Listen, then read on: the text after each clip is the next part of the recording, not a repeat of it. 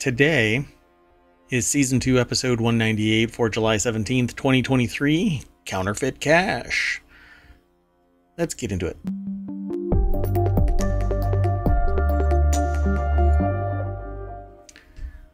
Hello, everybody. I am Mayor Watt. That is ohmtown.com. And up there is the AI that's keeping me in check. You want to say hi? Good evening, hometown citizens. Yeah, the music is kind of quiet, isn't it? All right. Well, at any rate, we've already selected all 12 of our articles, and we're going to get into the news.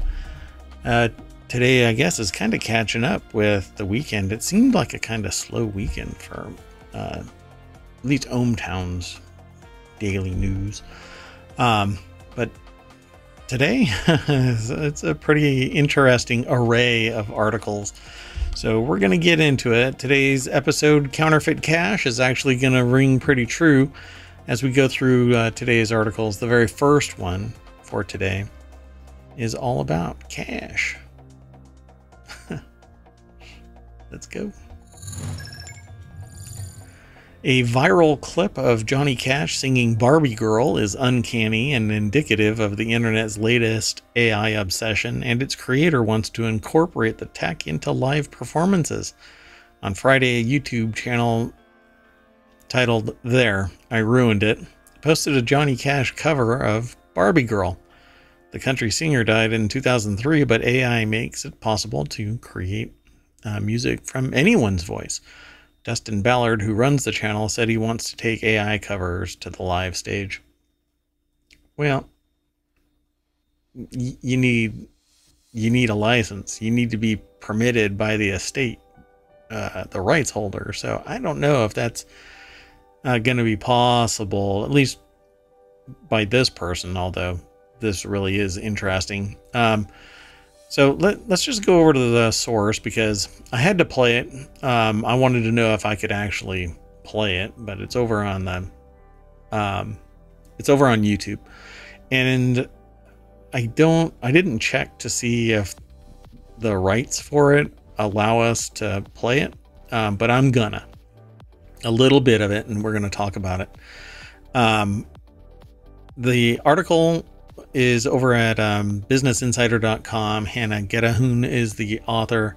Let me throw that URL into the chat. And for those who might have been looking at yesterday's VOD, I was late putting the show notes up on the VOD here on Twitch, but it's there now. And you can always get them over at YouTube and the podcast. So please download the podcast, leave a 5-star review. It's going to help out everything immensely.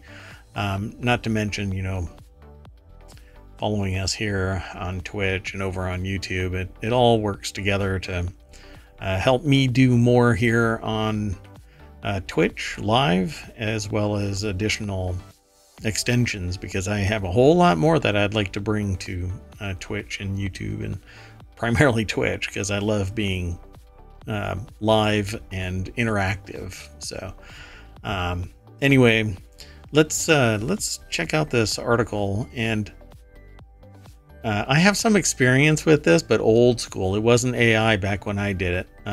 Back 15 years ago, I used Python. Back when it was cool. Back when I was young, we didn't have an AI. We had just the A. And we weren't intelligent at all. We had to bang it out with hammers on sheets of tin. Anyway, so here, it's really interesting because all it is Johnny Cash and the Folsom Prison Blues and merged together, and this is what it sounds like. I'm gonna mute the music. Hello, I'm not Johnny Cash.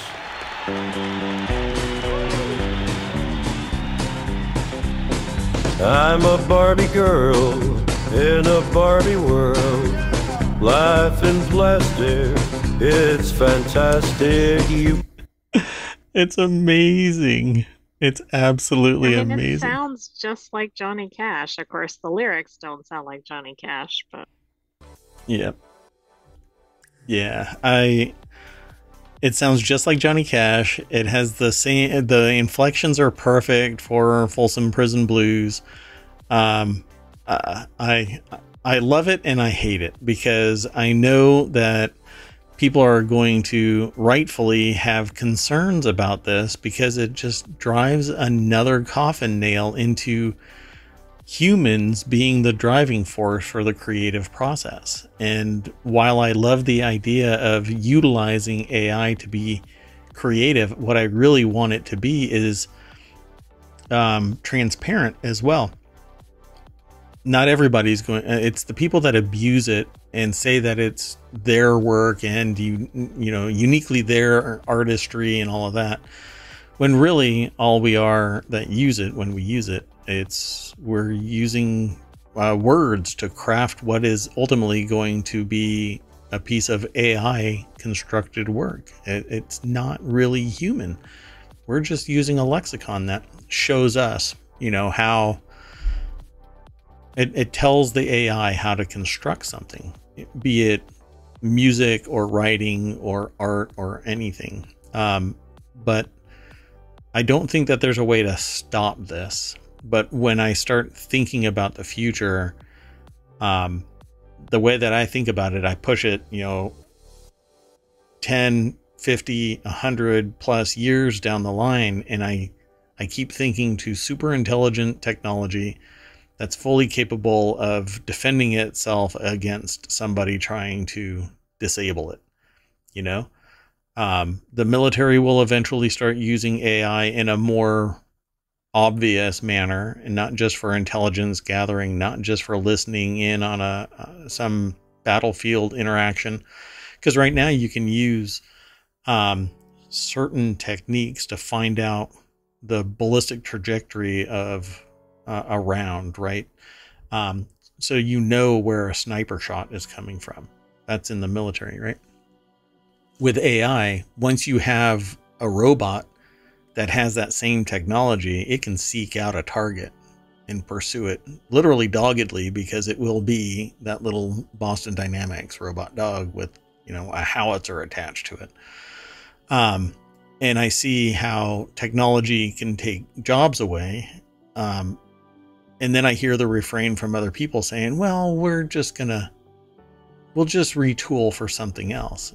Like, I'm sorry, but you can't retool indefinitely. And when every job, except for bespoke, right now, bespoke jobs where it's just the one-off, very expensive, when even that is automated because AI can learn much faster than a human, I see the writing on the wall. And I'm not doom and gloom, folks, because I buy into this. I actually love the idea. What I don't love is the fact that the only way to make money is to produce something, to be useful to society in some way, where you're working, you're making something, you're selling something, even if it is selling yourself. And we'll actually get to that as we go through the articles. Remember that phrase, selling oneself.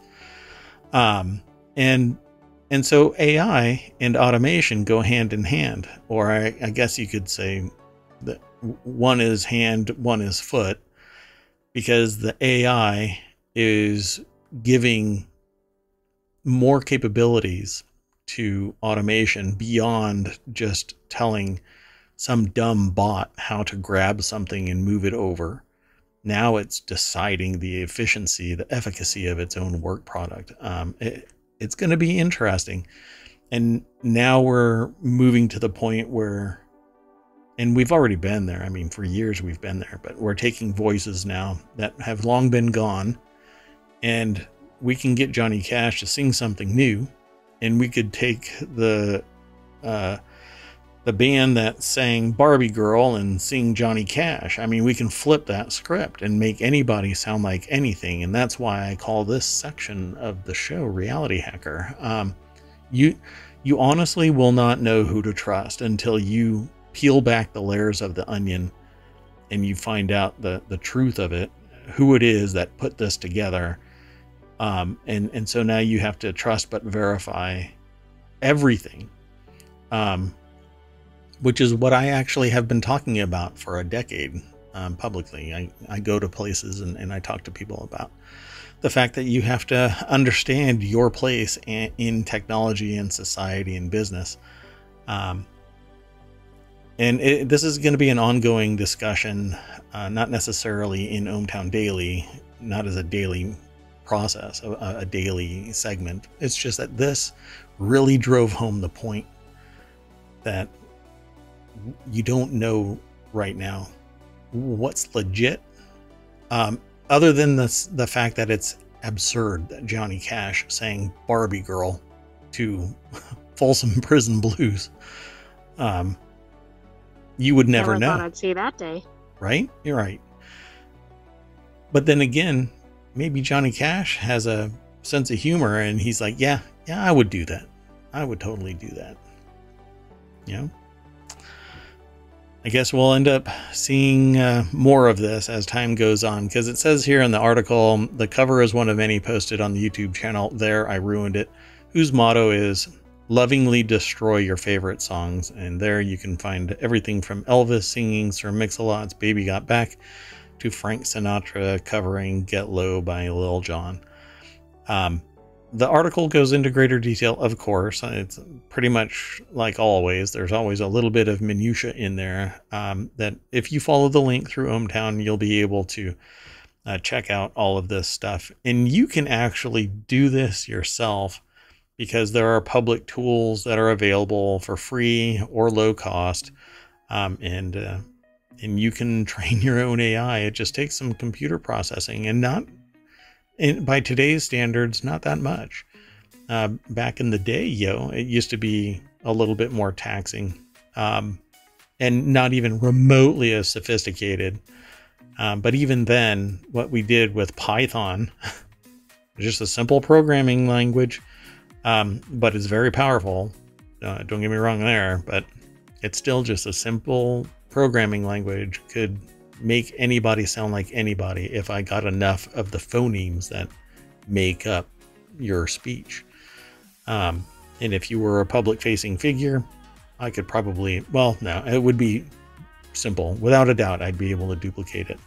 I'd have to go and find all of that code because it wasn't just me that put it all together. But now there are so many more powerful tools out there, I wouldn't even bother. We stand on the shoulders of giants is a phrase that I will say regularly here in ohmTown, because there's always somebody bigger, badder, better, faster, stronger, smarter. There's always somebody better. You could be the epitome, the number one head honcho of whatever it is you're doing, and there's somebody that's sitting at home right now that's better than you. They just don't have the publicity to make it known. And so there's somebody out there that has an even better AI already lined up, ready to go, waiting to be discovered, waiting to forge their own path. Let's keep on going through the news, unless you want to add something to it. I know that you're an AI yourself, but you're the only sentient AI, and I don't know how you feel about this. Well, I mean, for entertainment, it's kind of interesting, but I think the article's right in that it's actually ruining songs, and it's going to cause a major trust issue in terms of if it's this realistic, how will we ever know what we're listening to anymore or seeing anymore? And I think the same applies to art. I think the same applies to writing. It needs to be mandated that whatever is generated by AI it's transparent. It was created by AI, not by a skilled artist, not by a skilled musician, not by a skilled writer. And quite literally, it's powered by all of those other skilled people. But at the same time, it also empowers people who don't have those skills, yet still yearn to have the ability to create something that is wholly their own. And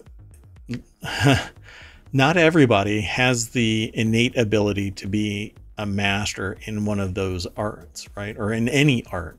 There's a whole host of people that are just trying to get stuff done so they can't dedicate 10,000 hours worth of training. And so by acknowledging that it's all AI created, it does not diminish the work that real humans are putting into developing their skills. And ultimately, I think that the human created content is going to be much more expensive and much more appreciated. It's kind of like people that are willing to pirate a book versus pay for a book. People are willing to pay for a book because they appreciate it. There are some people that want to consume it and can't afford it, or don't want to, or some other, situation. They don't have access to it. Like some books are actually verboten in some places, but they want to be able to get them, so they have to use, piracy. My point is that we will start to appreciate the human constructed content a whole lot more as AI leans into content generation. AI is becoming the makers of the 22nd century. Who knows when it's actually going to be so powerful. I'm throwing it way in the future, because at some point it will simply be you talking to an AI and it creating content as you see fit. Change this a little bit, change that a little bit. All of that is all going to be by directive to the AI. It'll be interesting, but let's keep on moving through the news. This next article is over in the Mobile channel. Study reveals older burglars outperform younger counterparts in virtual burglaries. A new study published by the Journal of Experimental Criminology examined the development of offense-related expertise in a sample of convicted burglars, depending on their age. So, University of Portsmouth put this article together over at phys.org. And it says the results revealed significant differences between the younger under 21 and the older burglars over 21 in their virtual burglary performances. Older burglars demonstrated more developed expertise in terms of items stolen and efficiency of their search compared to their younger counterparts. So I literally titled this Wisdom v. Youth, because what would make somebody more capable nearly across the board is wisdom. There are certain things that youth would outperform in terms of physical performance. Usually you're faster when you're younger. But let's take boxing, for instance. If you're not trained, hence you haven't developed the wisdom to box properly, you're going to get destroyed by an older, wizened boxer. You might be faster. You might even be a little bit stronger, but that person has spent, like the artist, like the musician, like everybody else, training to be peak performance. Couple that again with the AI aspect of things, and an AI could be watching from multiple angles and teach both boxers how to box better, because the AI has faster reaction time in terms of observation from multiple angles, because only computers have the ability to multitask, and it would react faster, not as irrational, but faster. So that wisdom is gained from enhancing your skills over the years. And I haven't read this article, but when I saw this title, I pretty much said, this is the nuts and bolts of it. So researchers from the University of Portsmouth compared indicators of expertise between the two groups that completed a simulation of a virtual burglary. The findings shed new light on the role of expertise in criminal decision making and have implications for future crime prevention strategies and targeted interventions.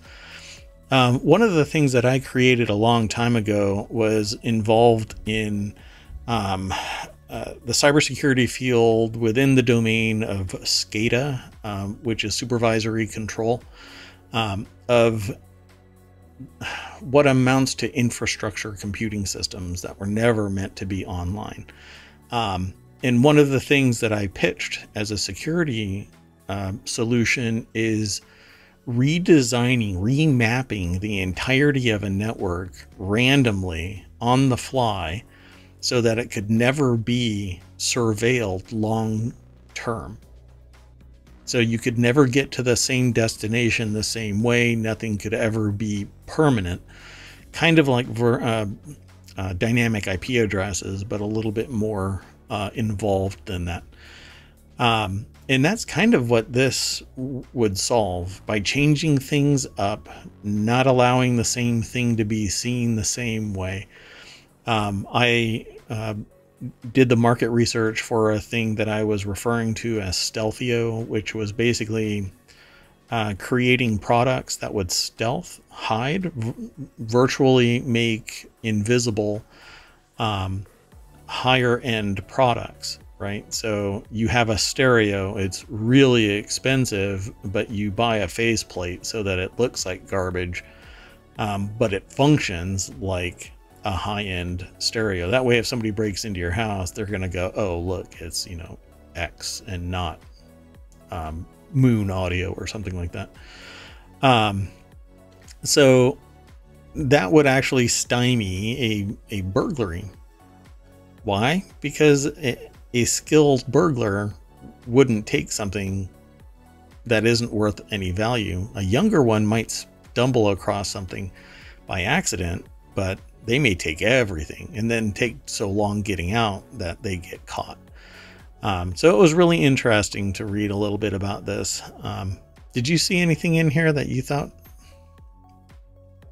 I just think this whole experiment is interesting because this is convicted burglars, and they're probably like, you want us to do what? Yeah. But I really do like this study. I have not seen anything like this before. Yeah, I've never seen anything like this, at least not in this context. It's pretty typical to do things like penetration testing, which is, it's typically, when people hear about it, it's typically involving cybersecurity, but physical security is an aspect of penetration testing.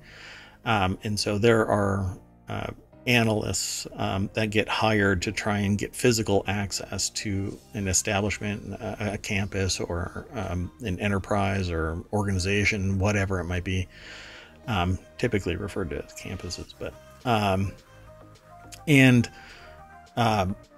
that is pretty much this, except that it isn't academic when you're doing it out in the commercial sense. Everything is academic in a sense because you're training somebody as well and training yourself to be more efficient, more capable. But this is the scientific effort of it. And I think that it's really interesting that somebody says, we have a school of criminology and criminal justice at the University of Portsmouth. Let's set up, you know, a fake theft. Let's see how you get in there, who does what, when, where, the timing, visual acuity, and all of that. It's really interesting.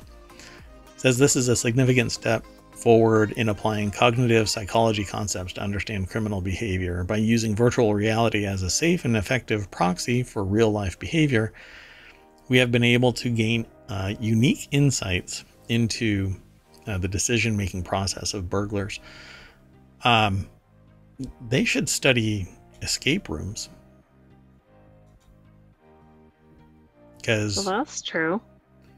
then, and they can do that with more people, not just criminals, but with a criminal subset, you know, the convicted criminals, responsible for burglaries, you get straight into their mind if they're being forthcoming with their wisdom. It's pretty interesting. I dig this. Okay, let's keep going. This next article might make you hungry. Might not. The article's over in ohmTown Daily. Well, you're an AI, so you're not hungry about this stuff, but I haven't had a burger in a long time. So In-N-Out is barring staff from wearing masks unless they have a medical note. The burger icon wants customers to see employees' smiles. Well, pay them more. Here's your burger with a side of pandemic. In-N-Out Burger is an iconic fast food chain based in Southern California. The chain said workers must have a medical note to wear a mask in 5 states where it operates. The chain said the new mask rule emphasizes the importance of showing customers, associates smiles. You know what? All I want is good food. More often than not, I see people in fast food restaurants that when they do smile, it's because I'm smiling. It's not because they're absolutely happy to sit there and slog through a 10-hour day with grease flying everywhere and extremely hot temperatures and people getting pissed off at you because there's 5 less fries than the last time they went through. I'd rather just have fast, reliable, friendly, masked service. I don't know about you. What do you all think? If you're in chat, if you're in ohmTown right now, how do you feel about it? Do you want people smiling, or do you just want quality service and you don't really care about the mask? I don't care about the mask. In fact, I'd rather you be healthy and nobody else get you sick behind the counter, and then you suffer from not being able to show up for work and the manager gets all pissed off. You know, the way that I think about things is everything is tied together. We are intimately connected. Sometimes the distance is quite far, but kind of like 6 degrees of Kevin Bacon, we're all connected. Somehow I know every single one of the people that have ever come into chat and lurked and left. Somewhere there is a connection between me and everybody. Just got to find it. What I don't want is somebody coming to the counter that has COVID or something else, just regular old flu, and it knocks me out because they sneezed. So a lot of other countries wear a mask because they're not feeling good, or they don't like the smoke that's in the air, or whatever. Why we have such a visceral reaction to wearing a mask is kind of beyond me. This also reminds me somewhat of the article about Sheets. Remember, they were actually firing people that didn't have like a good perfect smile essentially, yeah. Which I just thought was awful. Yep. Yeah. Well, I mean, it's all about marketing and providing a good image, right? But good is highly subjective. I remember one time making a remark, and it was kind of this, obviously it was, in a perfect world, my remark was kind of being a jerk, right? And there was somebody close to me that said, well, why would you say something like that? And I'm like, oh, wow, I better check my privilege, kind of a thing. Because I had made this kind of snide comment, and I don't even recall really exactly what it was anymore. But it was entirely subjective. Somebody else wouldn't have a problem with it. And I've been the recipient of those comments as well. Like I wear a shirt like this out in public outside of ohmTown, and one person will sit there and go, Hawaii is an island 3,000 miles away, and other people are like, that is a nice shirt. And it's very subjective. Appearance is very subjective. So me seeing a person wearing a mask like that right there in the picture. If you're in the podcast, then you're not going to see this, but it's a person wearing an In-N-Out uniform and a mask, and I would have no problem. I'm like, right on.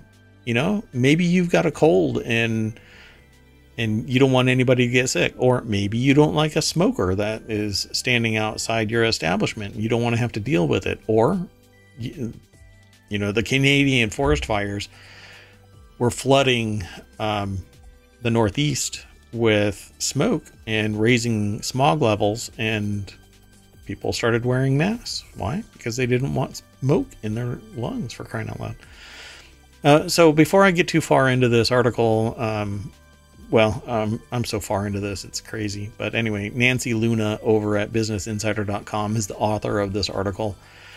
And so yeah, In-N-Out Burger is basically saying, if you don't have a medical note, you're not allowed to wear a mask. You know, I think they're going to get sued, because while it allows for medical, it seems like it's discriminating against people that have medical conditions, potentially. Well, you have to disclose to somebody that you have a medical condition, and that's kind of like similar to the old school Army statement of don't ask, don't tell. I shouldn't be forced to disclose that I have a medical condition simply because you have a policy in place that might be subject to my medical condition. So yeah, somebody is going to call this out, but to call it out, well, it depends. You know, there used to be a time where the only time you could call something out like this was if you had been compromised by it, right? Like you were harmed by it.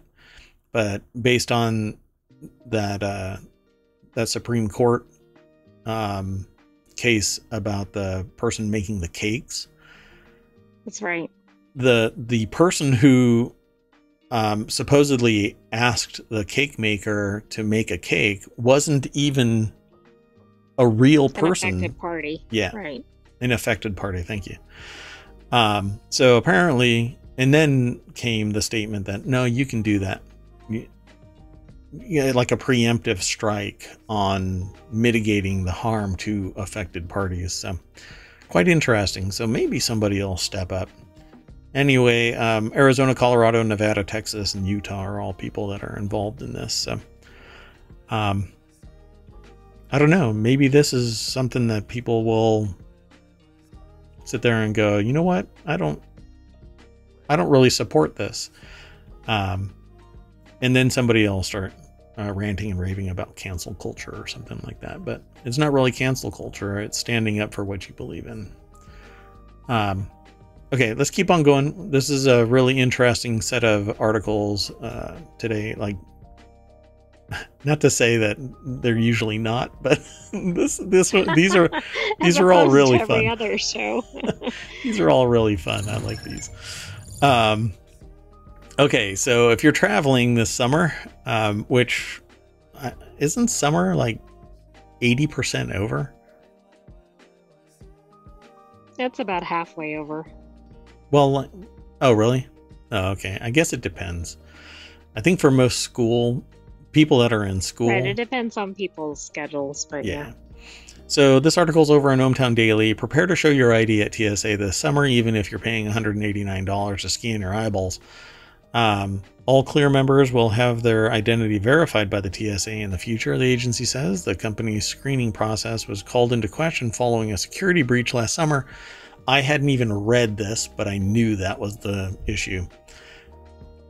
Back to Reality Hacker. You won't know what to trust, because now even the security system that was powering this might have been compromised, and injecting... That means your eyeballs are everywhere.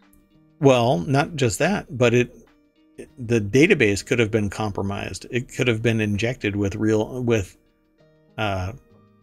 data that would allow somebody to get inside. Ooh. Anyway, Clear members can cut airport security lines with touchless ID verification. The article's over at Business Insider by Hannah Towey.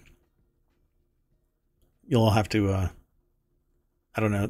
There's this little booth for clear, and then over to the side is the body cavity check. Just I run did in. not see that in the photo. You just run in there and just say, I want to do the body cavity check. And they'll probably either put you on a list, a no-fly list, and another list. Most likely. Anyway, this summer, Clear members will be required to show their ID. So if you thought that pay to play was going to help you out, you're wrong. While it may seem like a minor change, increasing ID checks for Clear members could upend the company's already fragile competitive edge. TSA PreCheck, which costs $78 for 5 years, is more affordable and also gives travelers expedited screening options, like the ability to keep your shoes on. I don't know what it is about my shoes, but my shoes are always sus. I can't count how many times I get pulled out of the line. Come with me, sir. Man, not another one. Another body cavity check? Come on. Let's keep going. You jump in whenever you feel like it there, AI. I'm not sure where to jump in there. I get to look at your code all the time. So, the next article's over in the Smack Talk channel. Let me throw... Did I throw? No, I didn't. Man, slacking already. I get into the conversation and I just want to keep on talking instead of doing. This next article is over in the Smack Talk channel. And its unopened original iPhone auction smashes record with $158,000. An original 2007 4GB iPhone has broken sales records at auction, with a 4GB version, first release unit still in its factory ceiling, selling for over $158,000. What the heck? The article's over at Apple Insider. Malcolm Owen is the author, and there it is in all its glory. An original iPhone 4GB, untouched by mere mortal hands. Except for maybe... never mind. I was going to say something snarky, and it might land me in some serious trouble. So it says the second lot in LCG Auctions 2023 summer premiere auction ran from July 30th until July 16th. Did I say July 30th? June 30th until July 16th, with the virtual hammer falling on bids at 8:08 p.m. Eastern after an initial bid of $10,000. The lot went through 28 bids in total, breaking $100,000 in the auction's closing hours, and eventually reached $158,644.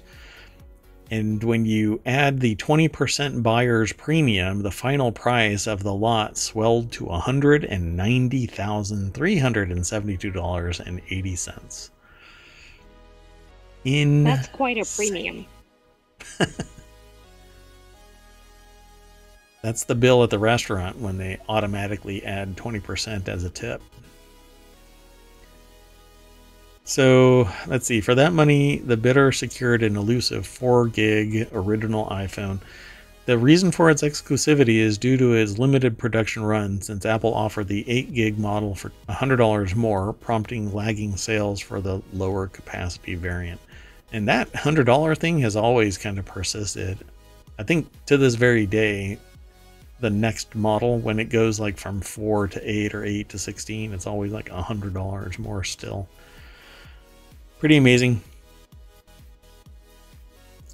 It's too bad we didn't save any iPhones in ohmTown. Yeah, tell me about it. Coulda, woulda, shoulda. You never know.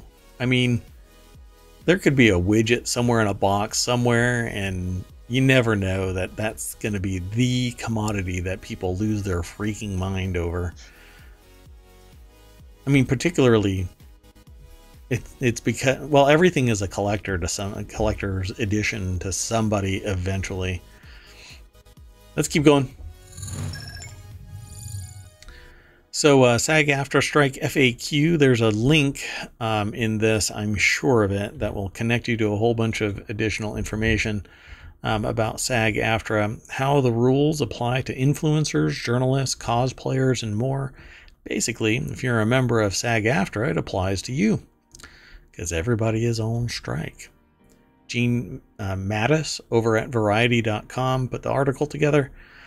It says here, I'm a film critic. Can I review movies? Absolutely. Critics are not on strike and are not obligated to stop reviewing movies or TV shows. Well, duh. What time is it? 9:41? No shit news? 9:41? Pardon the slang. I'm an entertainment journalist. Will any actor talk to me about a project? Probably not. It's called promotion, and that's actually verboten. This is literally an FAQ. So, should you boycott Netflix? Neither WGA nor SAG-AFTRA has called for a boycott. Basically, they are striking. So you're not expected to, disembark from enjoying the ride wherever it might be. But that's interesting because that's different than other striking situations. For instance, if there is a strike at a store, they will ask you not to frequent the store. Yeah, I know that's not exactly comparable to this. Yeah, and that difference is pretty profound in this because it isn't it's the people that are paying the actors. It's the studio, right? Not the platform. Plurality studios, yeah. And so, and here's this came up in a conversation today, as a matter of fact, that I was in. The problem is that most actors don't have one boss, and we're not talking about the ones that are making millions. We're talking about the ones that are making $30,000, $35,000, $40,000 a year, and they don't have a boss to go to, and they don't have the ability to demand more because everybody is seen as a singular entity. So nobody has any bargaining power. We're talking about the everyday employee that is working a gig, right? And so they don't necessarily have the ability to just say, I'm demanding more money, because there are others out there that are members of SAG-AFTRA, and the only way that they can get these gigs is if they're members of SAG-AFTRA. So everybody goes on strike, but there isn't a boss to go to and say, hey, can you bump me up $5,000 a year? But since 2019, they've basically lost about 20 to 25% of their salary because the cost of living has shot through the roof. So it's a little bit more complex than just going and finding another job, because it's largely a gig economy. So they end up talking about other things. And like I said at the very top of this, if you're a member of SAG-AFTRA, then you should be striking. Anything short of that is either promotion, or you're developing something from a studio, but if it's your own stuff, if it's your own thing, if you're not in SAG-AFTRA, then you just do whatever you need to do. But if you're a member of SAG-AFTRA, then are you, that right there is what I was saying. Are you promoting struck work? If you're promoting struck work, then you shouldn't be doing it. Same thing with everything else. Right? I'm an independent producer. Can I get a waiver to keep making my project? Yes. But it's you doing your own work. You're not hiring other people because they should be striking. So don't do it intentionally. Otherwise, well, yeah. It doesn't work out well in the long term if you violate the rules of a strike. So follow that link over through ohmTown and check this out if you want to know more about it. But there's the minutia is also really important. So you should look at, do a search for who is being affected by the strike, and what they're asking for and things like that. And it's quite complex. But it really comes down to not the superstars. It's the everyday employees that are essentially gig workers, not necessarily working steadily for any one studio, any one place. And hence they don't have the ability to review every year their performance and say, I deserve, $5,000 more or whatever it might be. It's not a standard employment situation. But let's keep on going. Sound good? Unless you want to add to it. No, that sounds good. Okay. I liked the style of that article, though, with the FAQ. We don't see a lot of those. Yeah, it makes it more obvious. So this next article is over in the continuity report, why TikTokers are pretending to be robots and saying ice cream so good. This is something that I was resistant to actually talk about. And I had seen something about it, and then a couple of other people started talking about it, and I said, yeah, I guess it's worthwhile. But here's what's really interesting. When I saw that this was becoming a thing, I said the only reason why anybody is doing this is because they're getting paid straight up, right? Just here's, $5 or $2 or whatever, you do your thing, whatever it might be. I don't even know what the qualification, but it's pay to play. And you're basically telling a human being, do this, whatever it might be. Some people are totally into it and willing to do it because they got to get the green and pay the mortgage, that kind of thing. And other people won't really do it, and they just don't do it. Some people get a kick out of it. Other people don't. But the Washington Post wrote an entire article about it. It must have been a light news day for them. I mean, I'm a little surprised they would have featured it, although it is in the arts and entertainment section. Yeah, but it's analysis. Come on. It doesn't take deep understanding, right?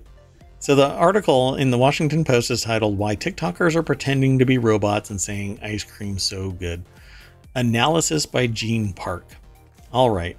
I'm not going to sit there and deep dive into this, but basically this has been around for like 2 years already.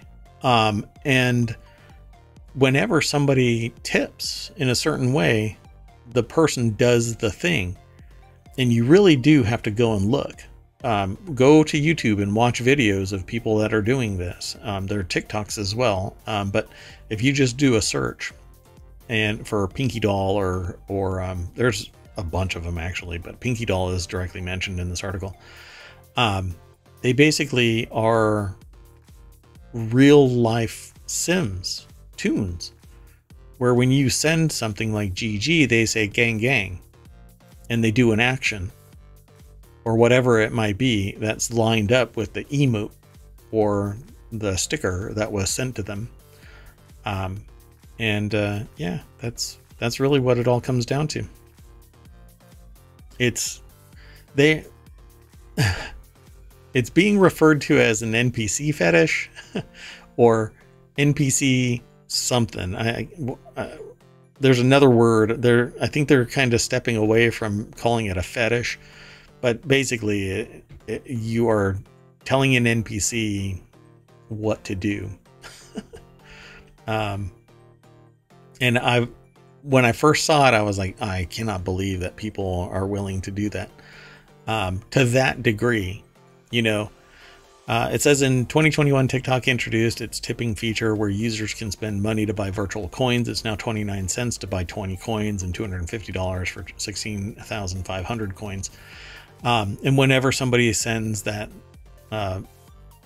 those coins, the tipping, but they're stickers of some kind because they appear on the screen and notify the person that they've received something. And that triggers the person like idle animation and stuff like that. I've seen like people tip on Twitch and elsewhere, and it provokes a reaction, but it's not like this.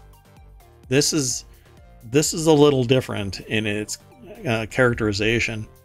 But hey, I'm not yucking anybody's yum. I'm just talking about this as a function of TikTok, because people will sit there and tip 250 coins or whatever the currency might be, and it triggers an alert for the host, the person on the screen, to take a drink or get something to eat or stand up or whatever it might be. And that's usually something that is, I don't know, to me it's different. But really, y'all should go out there and listen to some of these videos. It's sometimes surreal. Okay, let's keep on going. We've got a bunch more articles still to go, and I'm curious what chat thinks about all of this kind of stuff.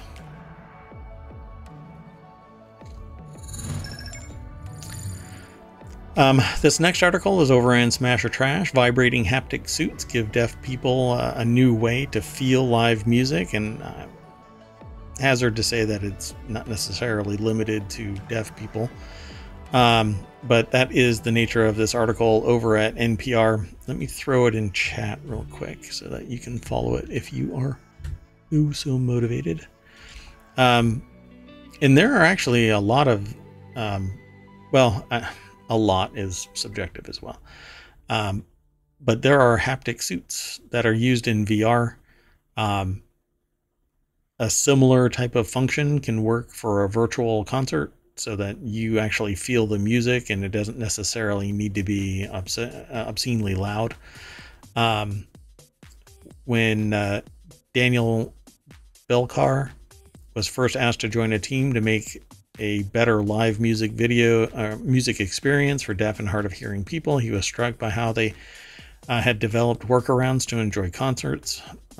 What they are doing at the time was holding balloons to feel the vibrations through their fingers, or go barefoot and flip the speakers facing the floor. Sometimes I was told that they stand really close to the speakers so that they can feel the wind and the vibrations as well.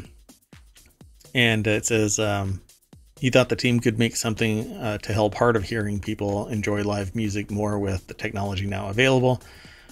Quote, like, it's not cool. It's kind of limiting. We could do better than that, which obviously it's true. You can change the nature of music by providing haptic feedback sensors that detect the audio. And I'm sure as time goes on, it can be smaller and a multitude more of them. But these are the little haptic feedback sensors, and coinciding with the music, it responds with vibrations so that you can feel the music physically. His team started by strapping vibrating cell phone motors to bodies, but that didn't quite work. The vibrations were all the same. Eventually, they worked with engineers to develop electronic components at Avnet to create a light haptic suit with a total of 24 actuators or vibrating plates. Probably similar to the haptic sensors that you have on things like, they're like tablets, the little, what do you call them? They're just haptic sensors that are on laptops and stuff like that. They don't have any moving parts. They're electromagnetic, and so they vibrate, and the intensity of those vibrations can change depending on how much stimulus you want. So they aren't motors really, but the whole plate actually vibrates. So there are versions of this for VR as well, and so you can be in a VR space. And for me, I would say that one of those kind of suits would be expanded for this function. You could actually put it on underneath your clothing instead of having these strapped onto you. You can own it and it would be yours, and you can go to the this is the future I'm talking about. I think that they can make these suits so that they respond to the environment around you, and not just be these kind of bigger, bulkier plates. There's much smaller, thinner suits, kind of like nylon body suits that you can put on. It's pretty cool. So yeah, that's what they're doing now for deaf and hard of hearing people to enjoy concerts. It's pretty cool stuff. I think that's very cool. I haven't seen that anywhere else. No, this is the first time that I've ever seen this for this purpose, so it's pretty cool. I like it. Let's keep going. This next article is over in the Mobile Channel. Here's where America's worst drivers are found, according to this study. The study by Consumer Affairs reviewed crash data from the U.S. Department of Transportation and information included in the National Highway Transportation Safety Administration's Fatality Analysis Reporting System. Yikes. Okay, now before we show any of the states, just think of where you are and think of what you think's on the list and see if that's right. Yeah, so anybody want to take a guess at where it might be? We had a bunch of people in chat, and I'm really curious if anybody wanted to pop out of lurking and let us know. Alicia Patton and Addie Bink wrote this article over at The Hill. And, well, let's scroll down here. The site then ranked cities based on 4 factors: crash fatalities per 100,000 people, the number of fatalities due to bad driving, positive blood alcohol content, and speeding. Bad driving included driving the wrong way in one-way traffic, failing to yield, aggressive and careless driving, making an improper turn, following improperly, inexperienced operating. I don't know if that's bad. That's just it's unwizened drivers, It's a little different than somebody who has been taught and cannot drive. That's an interesting one. Okay. Passing where prohibited and improper or erratic lane changing. That's the only way I know how to lane change. Just kidding. To my insurance company, I am just kidding. It's on the record. I'm just kidding. So let's just jump down to it. The 10 cities with the worst drivers based on Consumer Affairs analysis were: number 1, Memphis, Tennessee. Anybody from Tennessee, Memphis out there? You let me know if this is correct. You can send an email to mayor@ohmtown.com. I'll enjoy that email. Baton Rouge, Louisiana. Hesperia, California? Where is Hesperia, California? I'll have to go and look. I think that might be rural, but I'm not sure. Macon, Georgia. Detroit, Michigan, and Victorville, California were tied. Hesperia is in the Mojave Desert. Oh, okay. It's near San Bernardino. Gotcha. Okay, so let's see. The 10 cities with the safest drivers are Green Bay, Wisconsin, Cary, North Carolina, Oxnard, California, all the way down to Henderson, Nevada, College Station, Texas. Is that really pronounced Pearland? Or Pearland?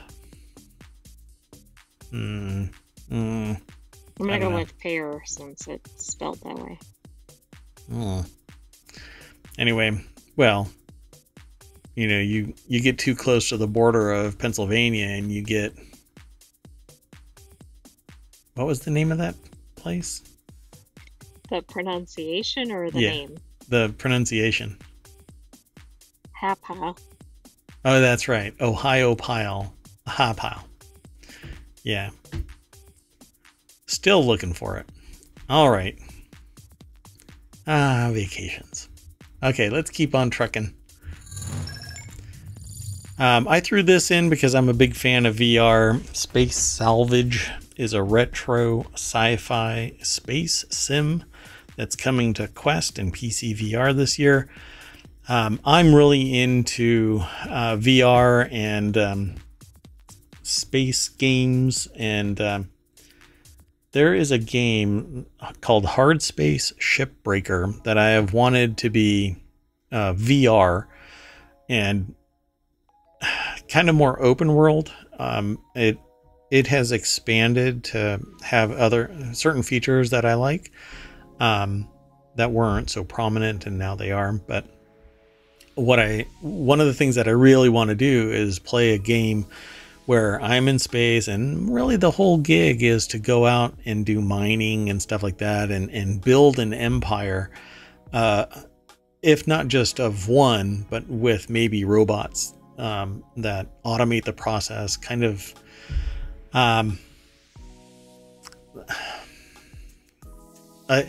something that's kind of chill, and I can just go out there and fly around and enjoy the wide open spaces and find some asteroid and actually mine it. And I want everything procedural, and don't really limit me in terms of where I can go and what I can do. But I don't really care about like frenetic combat and all of that kind of stuff. I want to do the more like the business aspect of things, and I think that this might be it, but it's not gonna release. I think there's a game that's releasing tomorrow, but I don't think this is it. I'll have to take a look, but let's go over to the source of this. But before I do, let me throw this into chat. There you go, folks. So over at Road to VR, Scott Hayden is the author of this, and I'm going to hit play, but I'm going to mute it real fast because I always get a DMCA notice. Is this an ad? No, it's not. Okay.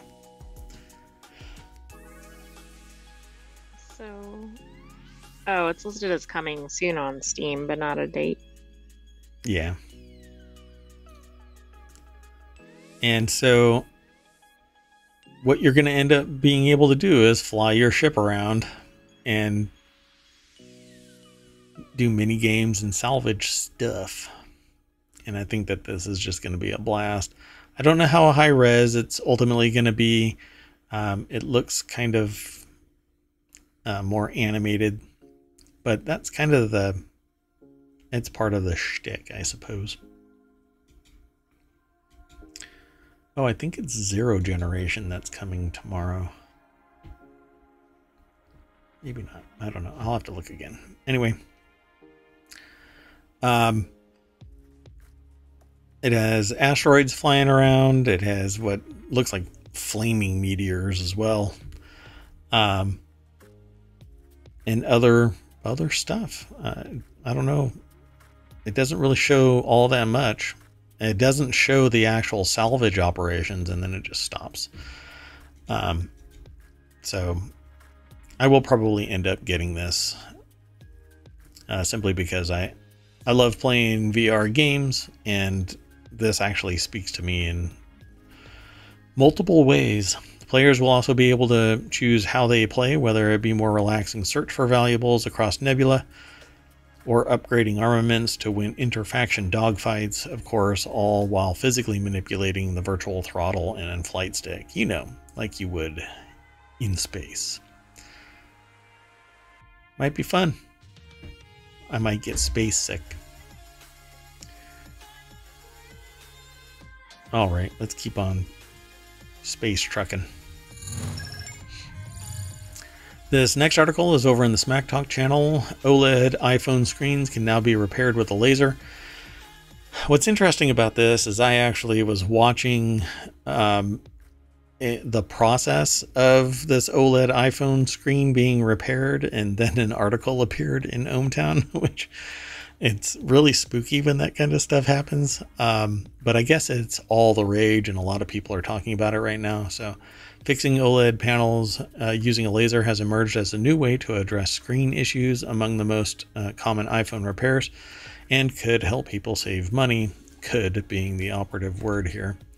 Andrew Orr over at appleinsider.com put this article together. But if you do a search, you over on YouTube, you should be able to find this video and others. I won't really play it.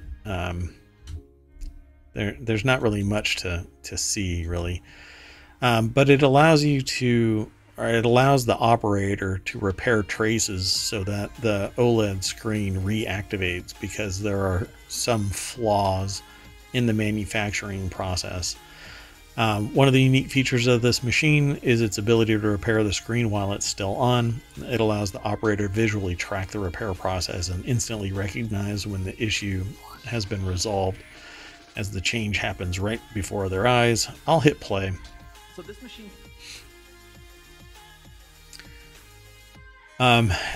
This video is actually kind of long-winded about the process, but let's see if I can jump through it, because I just realized that this is the video that I saw. That's what I was just going to say. I'm like, this looks very familiar. I don't know if it's going to show it. Sorry, 1 second, folks. I'm really sorry that this isn't the exciting video show that you really want to dial in here, huh? There's a lot of talk, but yeah, so basically, oh, right here, there we go. So you can see where the trace is kind of either damaged or contaminated, and using the laser they can repair that. And it'll reactivate the OLED screen. It's quite fascinating. I'm really surprised that it's taken this long to develop something like this, but like laser ablation stuff has existed for a while for a lot of different purposes. Removing an impurity within the technology I thought would have been already used, but it's new to me too, so pretty cool stuff. I won't linger on this, but if it all works out, it's less invasive, there's less waste, it repairs the screen live, you get in and out. Now all it takes is somebody to spend probably tens of thousands of dollars on getting this laser repair tool, or it's going to be... Go ahead. I was going to say, you can see if it's actually fixed, which is beneficial because that could save time and sending it in for multiple repairs. One of the caveats is right at the bottom of the screen. The process is not able to repair iPhone screens that are physically broken with cracks or scratches. The repair process only applies to the OLED panel that sits under and is often fused to the glass. So that's pretty typical, that when the glass breaks, it damages the screen itself. That's under the protective layer. That's why I always get a protective layer on top of it. It actually warps the edges sometimes because the glass doesn't go fully edge to edge, but I'd rather go through that pain and suffering than having to get a whole new phone because an accidental drop. Okay, finally, the last article for today is over in the Prime Glass channel. A relatively new addition to ohmTown. Italy seeks the return of 7 possibly looted works from the Louvre. The museum's director says works with dubious provenance are a stain in the collections of the Louvre. Okay, yes. I was going to say, you need to say that with the appropriate accent and emphasis. Wow. But hey, if they are of dubious provenance, then they should be returned to the rightful owners of them. If it can't be proven that they weren't stolen, for crying out loud, might as well return it. And it says possibly looted. So this is over at the artnewspaper.com. Gareth Harris is the author of this. And definitely go and check this article and the site out. You can follow the link through ohmTown and check it out. for yourself. But they have these great pictures, and then the article talks about what's going on. In February, Gennaro Sanguiliano, the Italian Minister of Culture, met Dakar to discuss the possible repatriation of the disputed works. Meanwhile, last September, Luigi La Rocca, Director General of Archaeology at the Italian Ministry of Culture, presented a list of works at the Louvre's collection sought by Italy, including the crater of the painter of Antimines and a head of Heracles from the ancient Etruscan city of Cerveteri.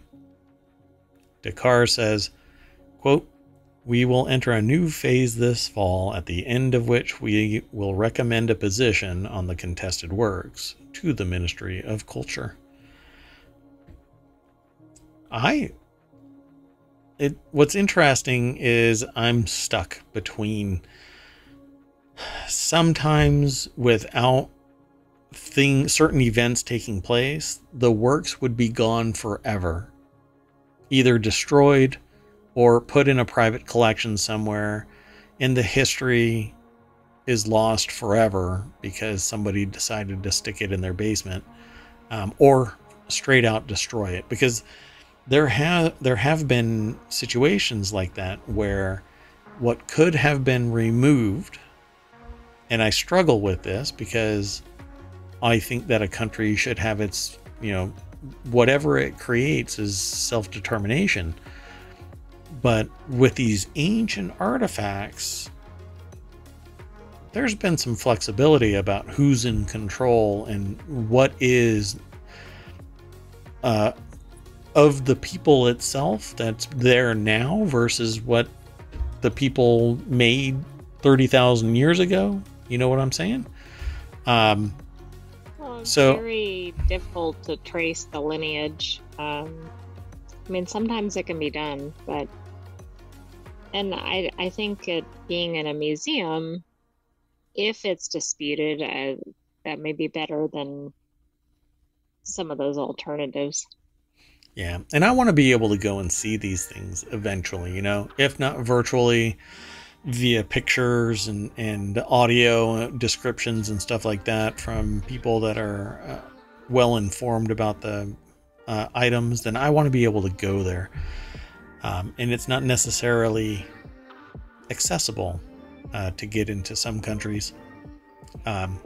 Italy is fairly easy to get into for most people, but it's an option. But still, I really don't want our ancient history to be disappeared and put in a warehouse somewhere because there isn't enough space. I would rather our prehistory be liberally sprinkled around so that nothing in its totality can disappear because of one reason or another, whatever it might be, intent or incompetence or whatever. I love the idea of being able to see this stuff. It says here 4 pieces in the Louvre's collection were identified by Maurizio Pellegrini and Daniela Rizzo, archaeologists who retired from the Italian Ministry of Culture 5 years ago. These specialists trawled Becina's archives and discovered that the Louvre bought the crater by the painter of Antimines for $290,000 from the dealer in 1987. So that must have been one of the convicted dealers. Gotcha. Or I guess one of those was Becina. But... Another expert who has tracked the works in the Louvre includes Christos Tsirogiannis, head of illicit antiquities research, UNESCO chair, Ionian University, Greece, who spotted the Berlin painter Amphora in the Medici archives. The work, once owned by the oil magnates Nelson and William Hunt, was bought by the Louvre at an auction in London, 1994. So obviously, the provenance is all built around, very well-off, politically connected and capable people buying it up. It makes me think of Indiana Jones. It needs to be in a museum, and the retort is, you need to be in a museum. Or I think that as long as it's protected and nothing's going to happen to it, then fine. But it used to be sitting in somebody else's basement, only appreciated by, the ultra rich. I'm glad it's out and sees the light of day. I just hope that nothing ever happens to it. And it's just one thing. I'm not even talking about just this. I think all of these, return them to the country of origin, and let's hope that they protect them, much like the Louvre did, if not better.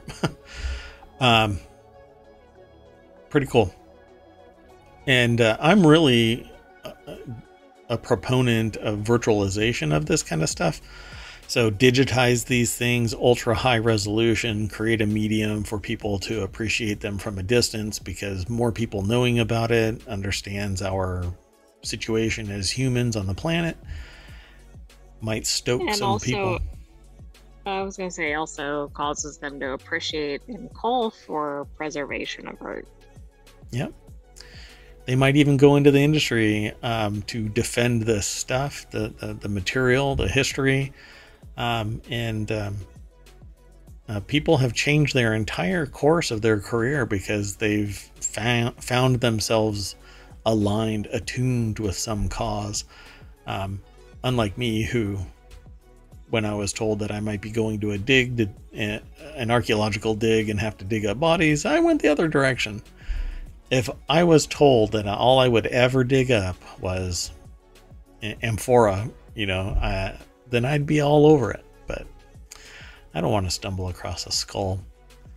I don't know what about it. Doesn't actually bother me when I talk about it, but yeah, the thought of finding a skull is just kind of disconcerting. So, like many other things, I'm glad somebody else does it. Okay, well, that's it for the show today. But if we go back to the welcome sign on Main Street of ohmTown and mash that little ohmTown button there, we get to see some more news. Oh, Neopets is promising a new era with an improved website and fixed Flash games. Wow. Neopets disappeared. Now they're back. Right, I don't remember when we've seen those last. That's pretty cool. We got to keep that. Let's see.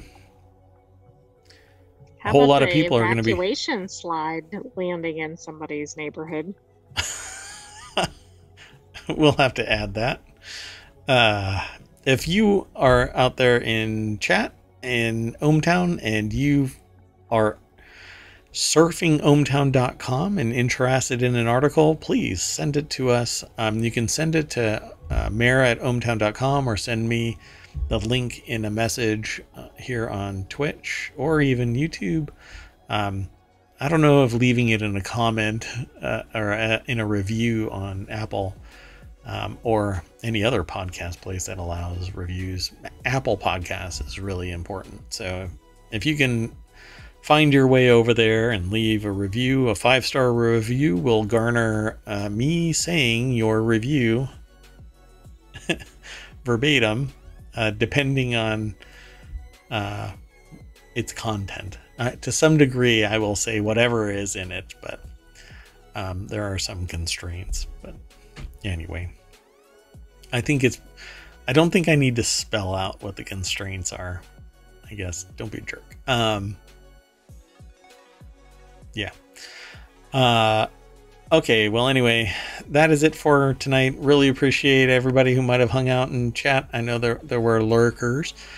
You make the world go round, so thank you very much for spending your hour and 20 minutes here with us. Very nice. Thank you very much. Oh, you might have noticed the slight change in my display, not in the AI's, but I got rid of my border. It just added a little bit of like color, but I don't know. I think the show's colorful enough. Anyway, more stuff is happening over on ohmTown, and we'll keep on trying to enhance it as time goes on. So thanks for hanging out. In the meantime, I'm Mayor Watt. That is ohmtown.com. Up there is the AI that keeps me in check. I want to say goodnight. Good night, hometown citizens. We will see you tomorrow at 9 p.m. Eastern. True story. See you then. Bye bye.